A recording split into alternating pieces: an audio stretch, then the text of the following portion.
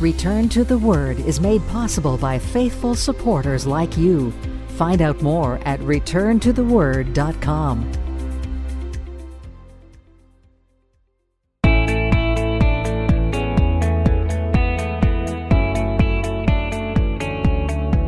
Welcome to another edition of Return to the Word Radio with Bible teacher Mark Fontecchio.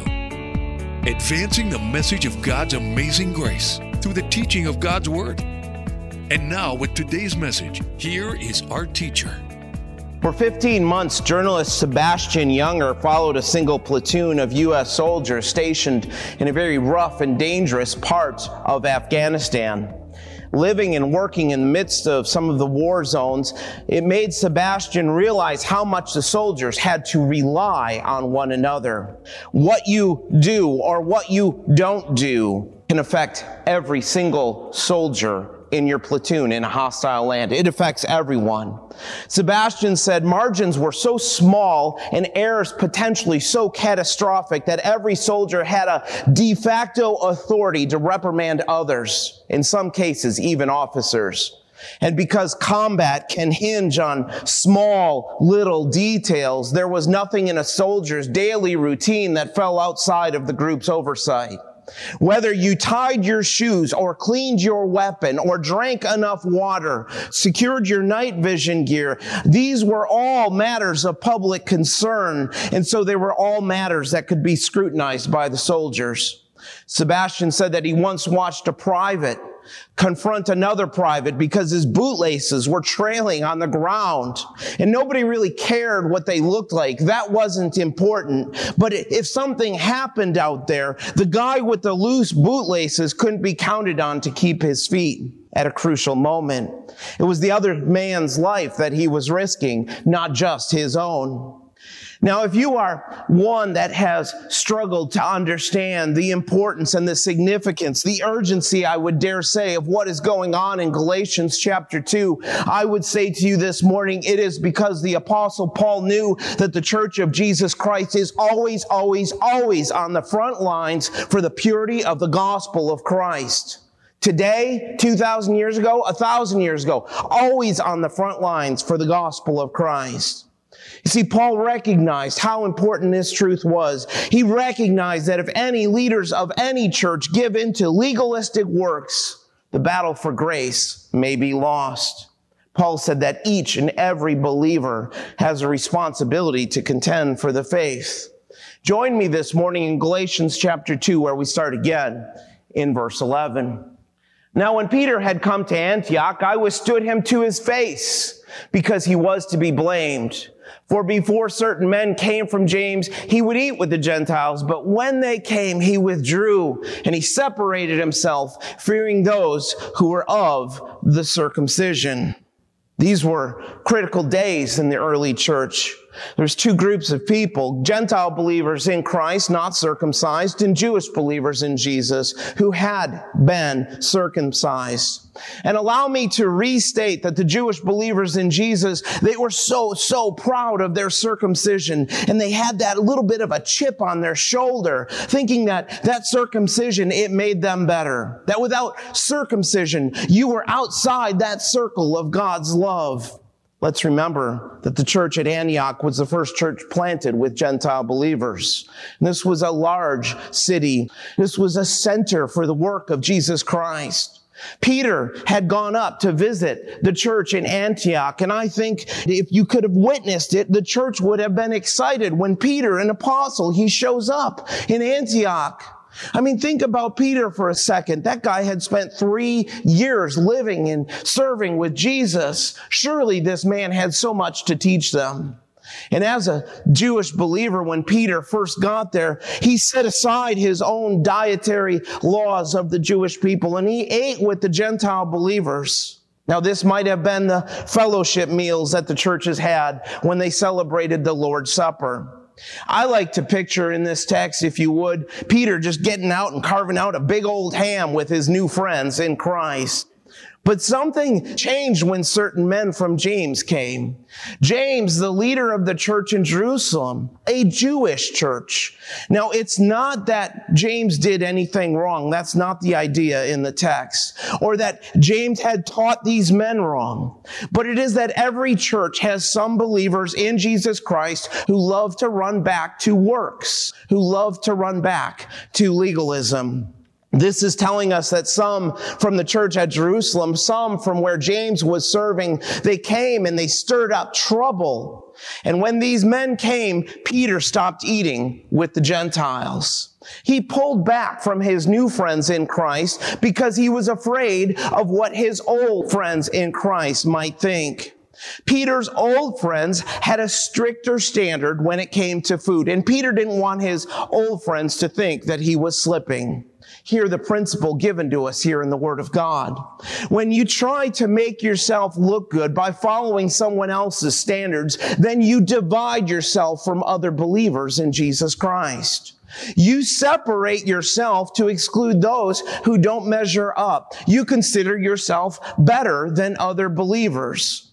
This is the mindset that is out there. It's alive and well today, isn't it? That says, eat what I eat, drink what I drink, look as I look, do as I do, and then and only then I'm going to have fellowship with you. Hogwash.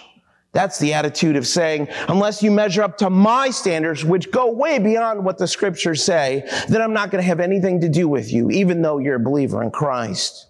Now, you can typically spot a legalist a mile away when accountability to God is replaced by accountability to men.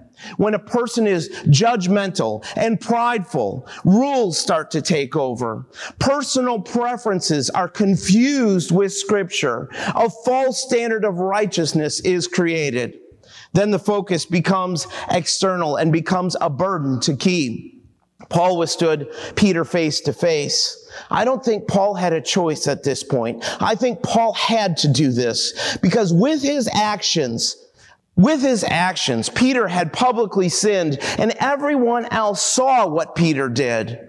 Public sin like this is to be confronted before the church. Now remember that he's still actually confronting his apostleship to the Galatian churches. And he's letting them know that when he had to, he would even stand up to another apostle in Christ.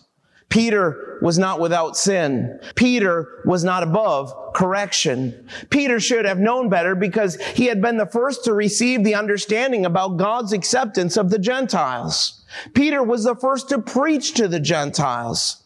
It was in Acts 10, you remember, where Peter was told directly by God not to call anything or anyone impure that God has made clean. Peter had been told directly by God that he should not look upon the Gentiles as inferior people who God would not redeem. And then right after, what happened? Do you remember from your own studies in Acts 10? Right after, a Gentile Roman officer named Cornelius asked Peter to come and share the gospel message with him. And Cornelius and his family members, they became Christians, and Peter knew firsthand about fellowship with Gentile believers.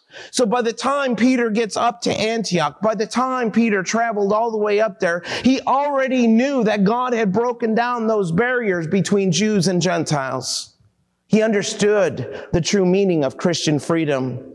And the text is telling us here in verse 12 with the imperfect tense that Peter repeatedly had no problem eating with the Gentiles. It wasn't a big deal. But that was before the legalists showed up. Peter was being a hypocrite. And this message corrupts the gospel of Christ. You see, the implications alone from Peter's actions were heretical. They were heretical, and maybe he had the right motives. Maybe his motives were to keep the peace. But what did he end up doing? He gave in. He compromised. And I cannot help but think how tormented he must have been inside, knowing that he had gone directly against the revelation of God. You see, this wonderful apostle to Jesus Christ was confusing and hurting believers. He gave in to fear, and he ended up undermining the gospel. And even worse is that Paul was the only one who seems to have recognized it. Verse 13. It says, and the rest of the Jews also played the hypocrite with him, so that even Barnabas was carried away with their hypocrisy. On a small wall near the main entrance to the Alamo in San Antonio, Texas, there's a portrait with the following inscription that says, James Butler Bonham. No picture of him exists. This portrait that they have hanging is of his nephew, Major James Bonham, who greatly resembled his uncle. And it was placed there by the family so that people may know the appearance of the man who died for freedom. Now hear me on this.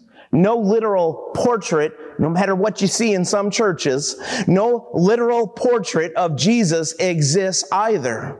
The likeness of the Son who makes us free is to be seen instead in the lives of his people. And this was the problem in verse 13. The Jewish Christians were giving in. They were denying the Savior, trying to fit in, trying to make themselves look good. And when you do this, when you try to make yourself look good in front of other Christians, you know what you're doing? You're coming to church and you're lying. You're lying to yourself. You're lying to others. And this was causing a lot of hurt and a lot of damage to the body of Christ. Because when you do that, when you try to make yourself look good, it hurts others because it causes them to live up to a standard that you yourself can't even keep. All you're doing is being a hypocrite, pretending to be something that you're not, which is exactly what Paul accused Peter of doing. Barnabas was the first pastor of the church at Antioch, and Peter's hypocrisy led him even astray. This wasn't just a mistake. This was not just an innocent mistake. Everyone makes mistakes. This was something more. You know, it reminds me of the guy who had purchased movie tickets for his girlfriend and himself. While he got popcorn, she went inside to go ahead and find the seats. And by the time that he was served, the previews were already being shown. So he stumbled down through the dark, sat down, and gave his girlfriend a kiss. And then he heard a familiar voice from the back of the theater say, "Honey, I'm back here."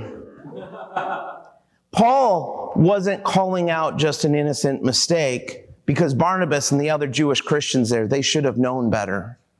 You see, hypocrisy here in the text, it literally means to play act or pretend. It was used in the Bible days of actors putting on a show, and that is exactly what you do when you focus on external standards. You end up putting on a show because you can't meet those standards yourself, so you end up play acting. You end up pretending to be something that you're not. Simply why? Because of your pride in your heart. But it doesn't change you. It doesn't help to transform you to be more and more like Jesus Christ. You deceive yourself. You deny the truth of the gospel. You stray away from the good news of Jesus Christ. That's what Paul says Peter and his friends were doing by trying to follow the Jewish standards of righteousness. So here comes Paul's reaction, and it's not soft and it's not gentle. Starting in verse 14.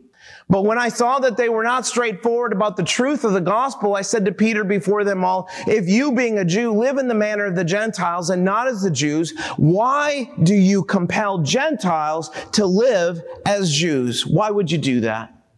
Peter deserved a public rebuke at this point because by their actions, they were forcing Gentile believers to behave like Jews in order to be accepted. That is a denial of the gospel of Jesus Christ. Because the gospel teaches that God accepts every person who puts their faith in Christ. See, whenever our actions do anything to divide or exclude other believers, we're walking away from the truth of the gospel. And that is actually because Jesus died to bring his people together. He died to break down the rules of men that divide us, Jew and Gentile. He died to reconcile us not only to God, but to one another within the body of Christ. Peter was betraying his own beliefs. He was betraying the liberty that we have in Jesus Christ. Now I think this is an obvious point, we should keep on growing in the grace of God until the end of our days. Amen? That's not too hard. But I have to tell you, over the years as a Christian, some of the meanest people I have known, I have met in church. Have you ever noticed that some people come to church week after week, they don't change? They come to church all the time. Every time the building's open, they're there. They never miss. Maybe they give to the church. Maybe they even have some positions in the church. Some would call them the pillars of the church. But man, some of these people can be mean as snakes. But the thing that strikes me is after a while, no one actually expects them to change. Now, I have no doubt that some of them and most of them probably know Jesus, but are they changing? And sadly, sometimes the answer is no. Most churches have a handful of people like that. Let's just turn this the other way. Let's turn this on ourselves. Ask yourselves these questions this morning. Are you changing? Are you more loving than you were a few years ago? Do you have more joy? Not just superficial joy, but the joy of Jesus Christ in your life. Are you at peace with God? Are you at peace with others? You see, God wants you to grow up. His goal is for you to mature and take on the likeness of His Son, Jesus Christ, so that you reflect His life. But growing old, don't confuse that with growing up in the faith. It's not the same. And you're never, ever going to get there by following a list of rules. You make yourself worse. You divide yourself from others. You deceive yourself. You deny the gospel of Christ. Let me illustrate it this way. Think of your relationship with Jesus Christ like a balloon. Now, there are two ways to keep a balloon in the air.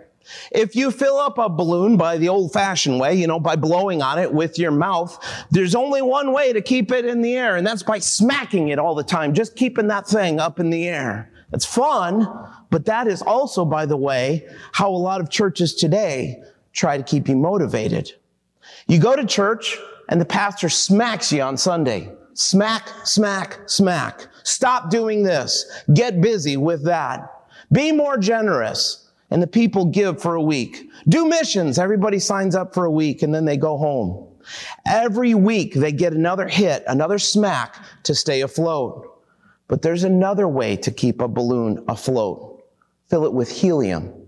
Fill it with helium. Then it floats on its own and there's no smacking constantly needed. And friends, this is exactly what I want for your life, to see you filled with the righteousness of Jesus Christ, to see you filled with His grace, seeing Christ live in you so that you reflect in your life the beauty of God and you take off and soar in your faith. We are declared righteous when we first came to faith. And this is why Paul continues in verse 15. He says, we who are Jews by nature, not sinners of the Gentiles, knowing that a man is not justified by the works of the law, but by what? Faith in Jesus Christ. Even we have believed in Jesus Christ, that we might be justified by what? Faith in Christ, and not by the works of the law. By the works of the law, no flesh shall be justified. Paul refers to the Gentiles as sinners in verse 15. All he's saying with that is that for Jewish believers, because of God's revelation to them, they of all people should know how to be justified. Obeying the Mosaic laws, obeying the laws of the Old Testament, they can't justify anyone, Jew or Gentile, doesn't matter who you are, because no one can obey the law. The law can only condemn us, not declare us righteous before God. Justification before God comes by faith. I hope that's clear enough to you in these verses.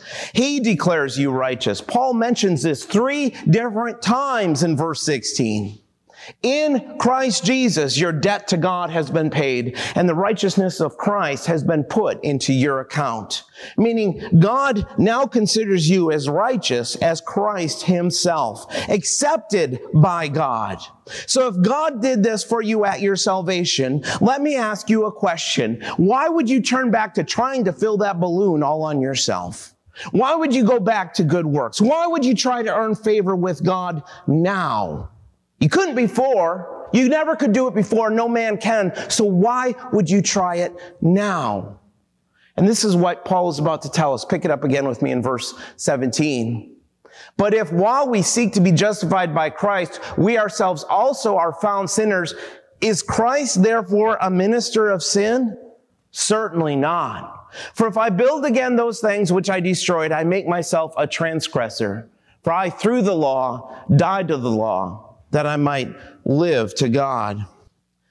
Here's an understatement. Boy, do a lot of people get justification and sanctification all messed up in the church today. Constantly. It's an epidemic. That's what the Galatians were doing, by the way. They were seeking to be justified by the law when Christ had already set them free. You see, Paul is teaching us that God not only declares you righteous, but He's able to make us righteous. He will begin the process of changing you from the inside out. Christ living in us, Christ living through us. You see, Paul was addressing at this point those who thought that the doctrine of justification by faith will lead to sin. And so that they needed to do something about this. They needed to put people back under the law. And if being justified by faith in Christ made men sin, then Christ would be a promoter of sin, he's saying. Paul's saying here in verse 17, if Peter, Paul, and the Jewish believers, after having been justified by faith in Christ, if they ate with the Gentiles, and the legalists then came along and referred to them as sinners like the Gentiles, did this mean that Jesus promoted sin? Certainly not, because we're not under the law. And so in verse 18, Paul actually turns it and he uses it himself as an illustration at this point. And he says, if he built up the law, if he built up that distinction again between the Jews and the Gentiles, if he built those fences again, then he would have been in sin. Then he would have been making himself a transgressor. But Paul was not under the law, praise God. And so he testifies in verse 19, I through the law died to the law, because the law itself looked ahead to the death of Christ. The animal sacrifices foreshadowed the coming of the ultimate sacrifice, Jesus Christ. The law condemned. The law demanded death for sin. It offered no hope of righteousness for sinners. But that is what set Paul free from the law, because the death that the law demanded was accomplished by Jesus Christ. Because of the death of Christ, as a believer, you have died to the law once for all. The believer shares in Christ's death, which enables us to live for God. The law has no more claim on us. Hear that point. The law has no more claim on us. We are no longer under condemnation, and we are free as believers in Jesus Christ to live for God. And that's what Paul was doing. He was living to God when he ate with the Gentiles in Antioch. And Paul would later say in Romans 7, therefore, my brethren, you also have become dead to the law through the body of Christ, that you may be married to another. To who? To him who was raised from the dead, that we should bear fruit to God. I heard about a tombstone that really understood this truth. It read this: John Evans, born 1840, died 1915 at the age of 2. Now, by my math, that's 75 years, not 2 years. And on the back of the tombstone was Galatians 2:20. You see, John Evans became a Christian at the age of 73, 2 years before his death. And he told his family and friends before he died that he had really only lived life for 2 years because of the freedom of saving faith in life in Christ. Verse 20 in your text. Let's read it. It says, I have been crucified with Christ. It's no longer I who live, but Christ lives in me. And the life which I now live in the flesh, I live by faith in the Son of God, who loved me and gave himself for me. I died when Christ died. He died in my place for sin. So now, according to the law, Paul's saying, I'm dead. I no longer live. There is no double jeopardy. The law cannot condemn me twice. And since I'm already dead according to the law, now I'm free. Now I'm set free to let Christ live his life in and through me. Now I can truly live by faith in Christ, who loved me and died for me. This is the secret right here. If you want to grow in your faith, I got to tell you, pay attention to Paul's words. This is the secret to growing in the grace of God. It's not by trying to follow a list of rules invented by men. It's depending on Christ to live his life through you. And it's not automatic, is it? Because Paul said he lived by faith in the Son of God. Paul was teaching, if Christ loved me enough to give himself for me, then he loves me enough to live out his life in me. Paul stood amazed and motivated by God's amazing grace and love.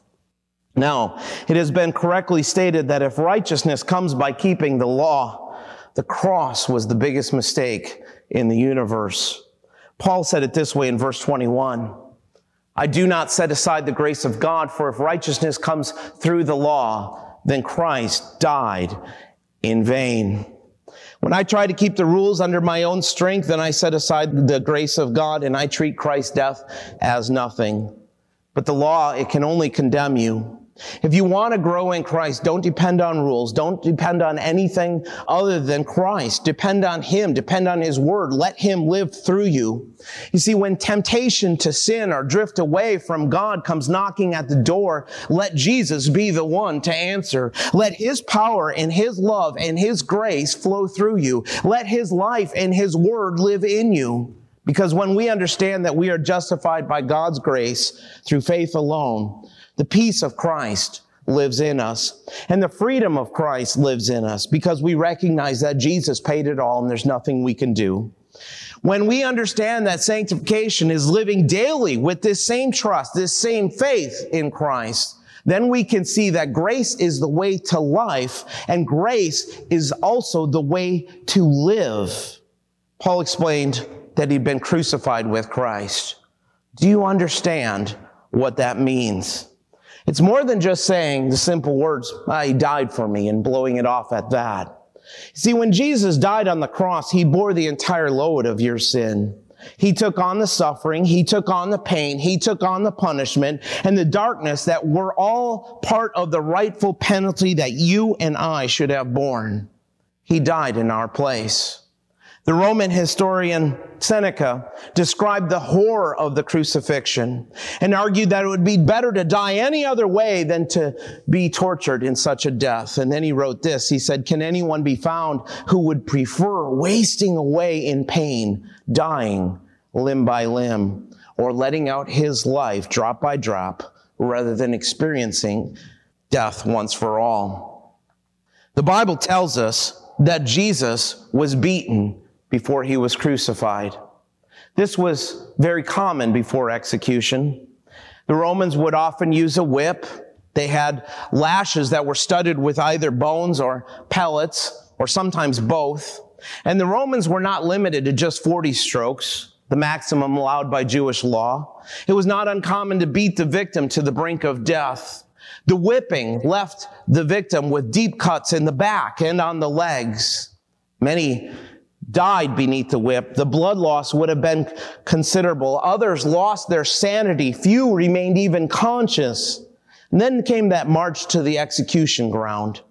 It was this march to Golgotha that Christ was to carry that top beam of the cross. The cross beam was about 5 to 6 feet long and weighed between 75 to 125 pounds.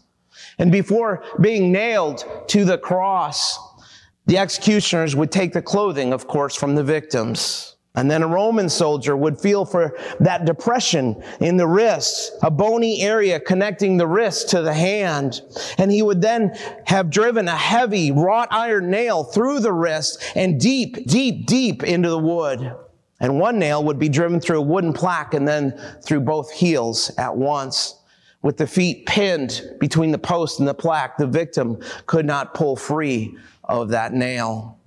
The suffering of the crucifixion came in many, many forms. Probably one of the least concerns to any victim was actually the public disgrace, because the more immediate concerns were the pain of the nails, along with things that we don't even think about, the persistence of gnats and flies and the birds that would be impossible to ward off as you're pinned to a cross.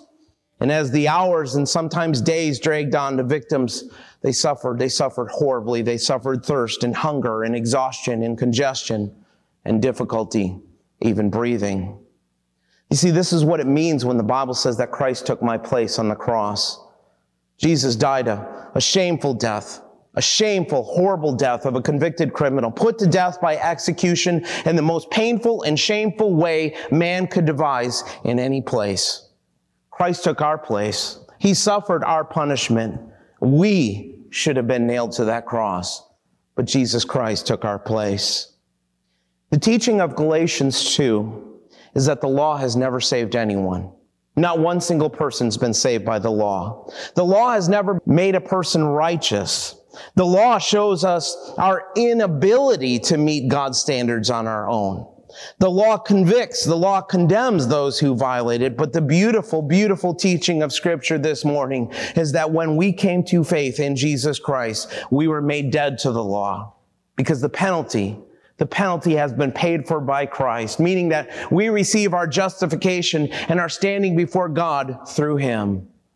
But all we do, Christians, when we come back to this idea in our lives of trying to establish our righteousness through works is frustrate the grace of God.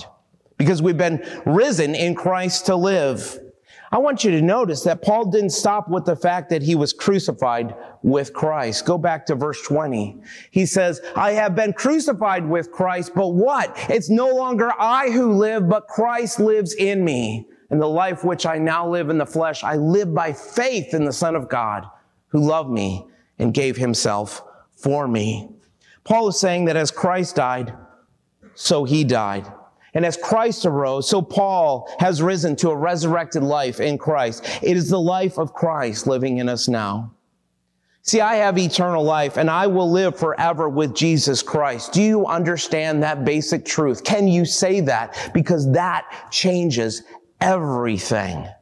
And because Christ is living in us, when we submit to Him, when we let Him drive the car in life, we begin to live as new men, new women. We begin to live like Christ is living in us.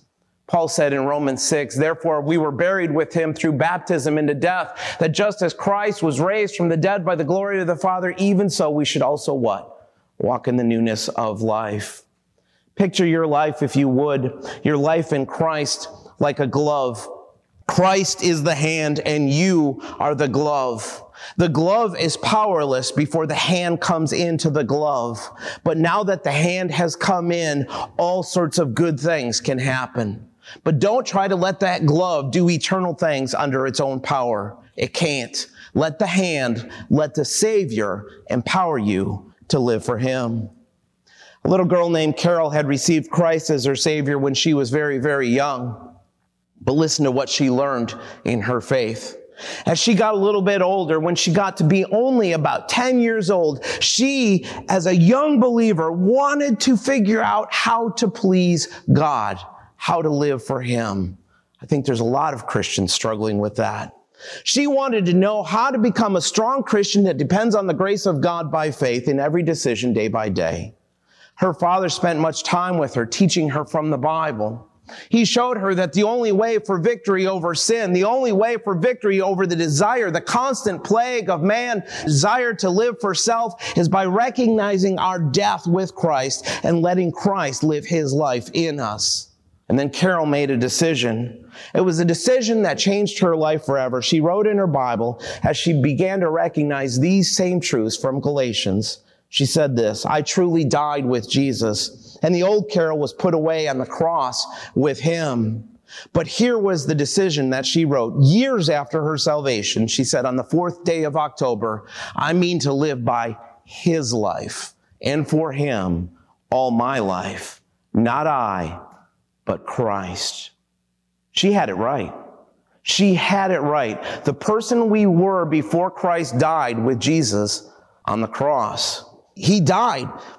That person's gone. Every believer is going to stumble. You are going to stumble in your faith. I'm going to stumble in my faith. But the only way to overcome sin is to let Jesus Christ live His life through us. That is the life that we are been given, and that is the life that we've been called to live. Not I, but Christ. Can you echo those words with me this morning? Not I, but Christ. Return to the Word Ministries is committed to teaching the full counsel of God's Word and the gospel of Jesus Christ. For more about our ministry, please visit returntotheword.com.